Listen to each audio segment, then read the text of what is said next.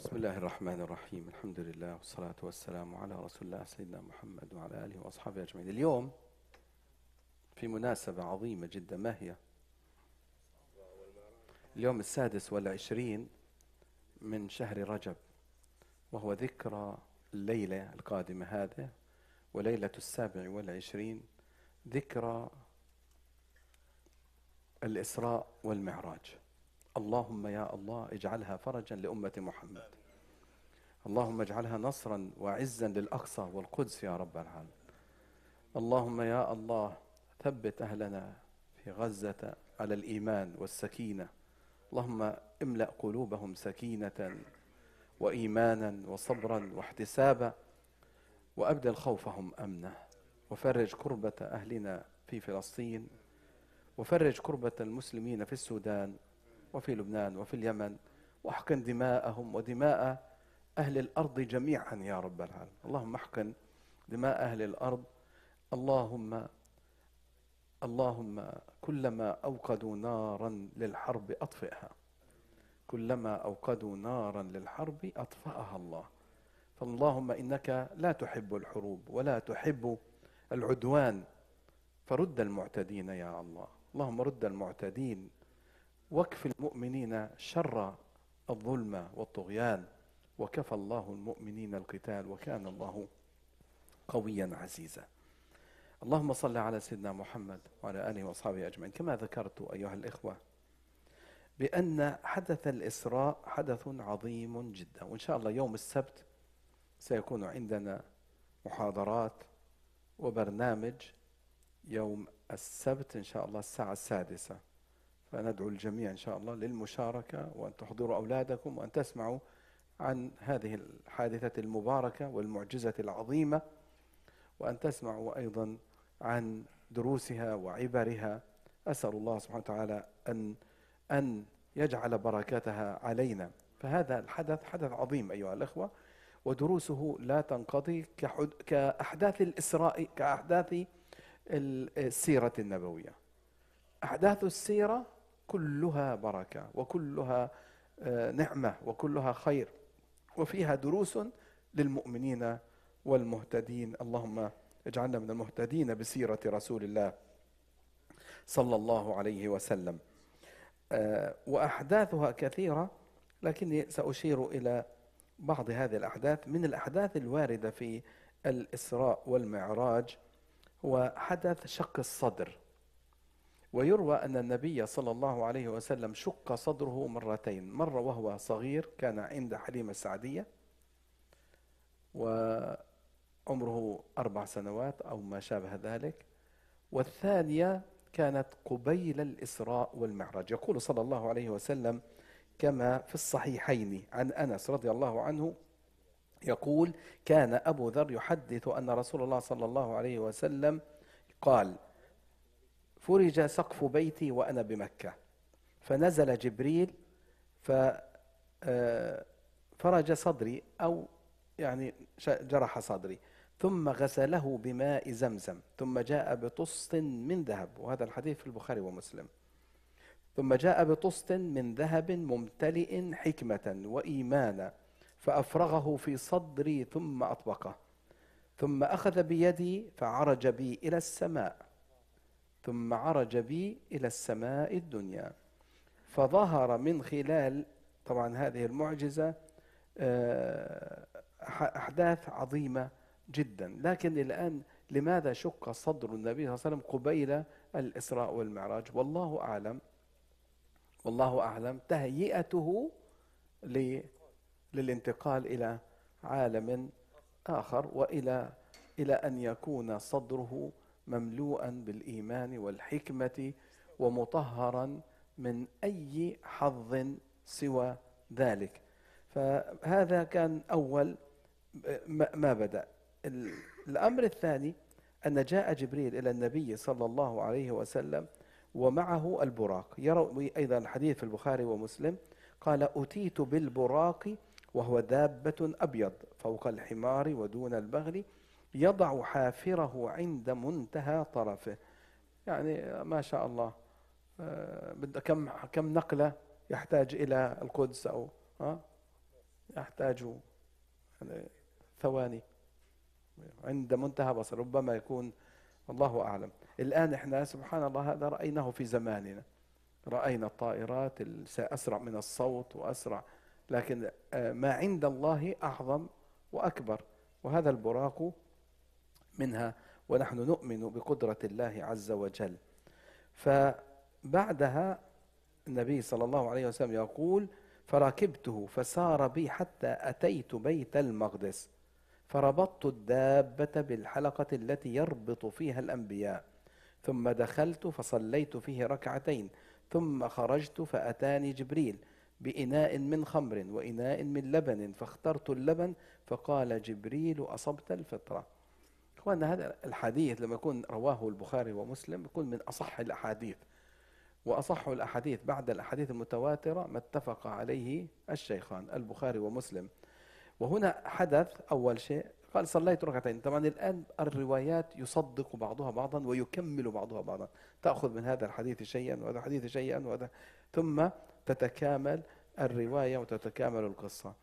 هنا ورد أنه صلى ركعتين، قال: صليت ركعتين بالأنبياء، فصلى بهم إماما عليه الصلاة والسلام.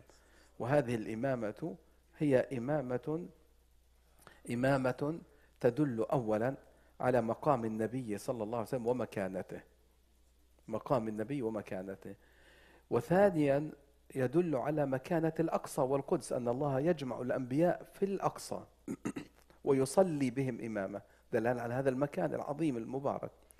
وثالثا دلالة على أن الصلاة هي شريعة الأنبياء جميعا، كل الأنبياء يصلون وجاءوا بالصلاة التي هي العبادة، بل لا خير في دين لا صلاة فيه. وسنرى أنه في تلك الليلة فرضت الصلوات الخمس، فالصلاة الصلاة.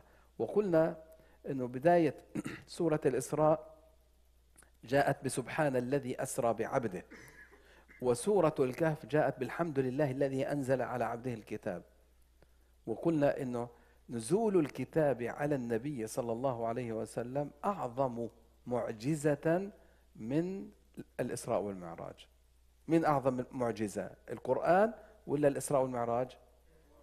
القرآن أعظم. شوف الرسول صلى الله عليه وسلم صعد إلى السماوات العلى وحصل معه ما حصل. نحن نعتبر أن القرآن المعجزة العظمى الكبرى لرسول الله صلى الله عليه وسلم. ولاحظ لما قال هناك سبحان الذي أسرى، لأن فيها من عجائب آيات الله وقد رأى ما رأى. لكن لما جاء بنزول الكتاب قال: الحمد لله الذي أنزل على عبده الكتاب. وكأنك يا أخي الحبيب، يا أخي المؤمن، أنت بالإسراء والمعراج لما عرج النبي صلى الله عليه وسلم وانتقل، أنت بالصلاة التي فرضت عليك تعرج في كل مرة. أنت لست بحاجة إلى أن تصعد إلى السماوات العلى لتقترب من الله، فأنت تقترب من الله بسجودك له وبوضع جبهتك ساجدا ذليلا له سبحانه وتعالى، فأقرب ما يكون العبد من ربه وهو ساجد. فسجودك معراجك إلى الله، فسجودك معراجك إلى الله. وأمة محمد هي أمة مصلية، وصفها الله عز وجل بوصف الصلاة: محمد رسول الله والذين معه أشداء على الكفار رحماء بينهم تراهم ركعا سجدا، فهم أهل القرب من الله. واسجد واقترب، اللهم اجعلنا من أهل السجود والاقتراب. أيضا درس آخر أنه أتي بإناء فيه خمر وماء، أو إناءين خمر وماء أو لبن، وفي حتى رواية ثلاثة في بعض الروايات، لكن هم اثنين: خمر ولبن. فاختار النبي صلى الله عليه وسلم اللبن، واللبن طبعا هو الحليب. احنا بلغتنا وبلهجتنا خلافا للهجة إخواننا المصريين هم الماشيين صح، فيسمون الحليب لبن، احنا بنسميه ايش؟ الحليب، واسم صحيح للحليب. والنبي صلى الله عليه وسلم يعني أصلها من حلبة، فنفس، لكن اللبن يطلق على الحليب. فشرب النبي صلى الله عليه وسلم اللبن، لأنه احنا أول ما يظهر في عقولنا نحن الفلسطينيين اللبن الزبادي اليوغرت، خلاص أجا هون، لا، اللبن هون حليب. فهو من الله عز وجل. ما الفائدة من هذا العرض أيها الأخوة؟ لماذا؟ باختصار، يريد الله سبحانه وتعالى، يريد الله أن يبين أخص خصائص دين الإسلام. أخص خصائص دين الإسلام الفطرة، فهو دين الفطرة. وتنبه إلى ذلك أهل العلم، أمثال الإمام ابن عاشور وأمثال الشيخ سيد قطب رحمة الله عليه، لما كتب في كتاب المستقبل لهذا الدين. شوف كيف انظر إلى التوفيق الإلهي في الفهم. انظر إلى التوفيق الإلهي في الفهم. سيد لما كتب عن المستقبل لهذا الدين وضع من فصول هذا الكتاب رصيد الفطرة. شفت بالله عليك التوفيق؟ رصيد الفطرة. إن من أسباب نصر الله لهذا الدين وظهور هذا الدين وحفظ هذا الدين أنه دين الفطرة، وأن الفطرة هي أكبر أسباب إقبال الناس عليه. دين، هذا الدين أيها، لو عرضته على أي إنسان من خلق الله، أي إنسان، فإن فطرته تستجيب له، ولا تجد صعوبة في إقناع الناس به. هناك تجاوب بين فطرتك وبين ما جاء في كتاب ربك وسنة نبيك وعلى لسان حبيبك المصطفى صلى الله عليه وسلم. ومن هنا أن يختار الفطرة، وهو توفيق من الله. هو أصلا لن يختار الخمر، لن يختار الخمر. ولا تظنن أن الخمر التي أتي بها خمر مسكرة، لا تظنش أنها خمر مسكرة. التي جاء به جبريل ليست خمر مسكرة، وإنما من خمر. وفي من خمر الجنة، ربنا عز وجل قال وفيها أنهار من خمر لذة للشاربين. فما تتصور أنها خمر المسكرة، ولكنه لبن وخمر، فاختار اللبن. قال هديت للفطرة. وأمة محمد صلى الله عليه وسلم حري بها أن تعرف فضل الله عليها. أكتفي بهذا القدر، وسائلا الله عز وجل أن يعيننا على فهم ديننا وعلى الإيمان الكامل الصادق بربنا والعمل الصالح الذي يقربنا إليه. اللهم حرر أقصانا وبلادنا. اللهم صل على محمد وعلى آله وأصحابه أجمعين.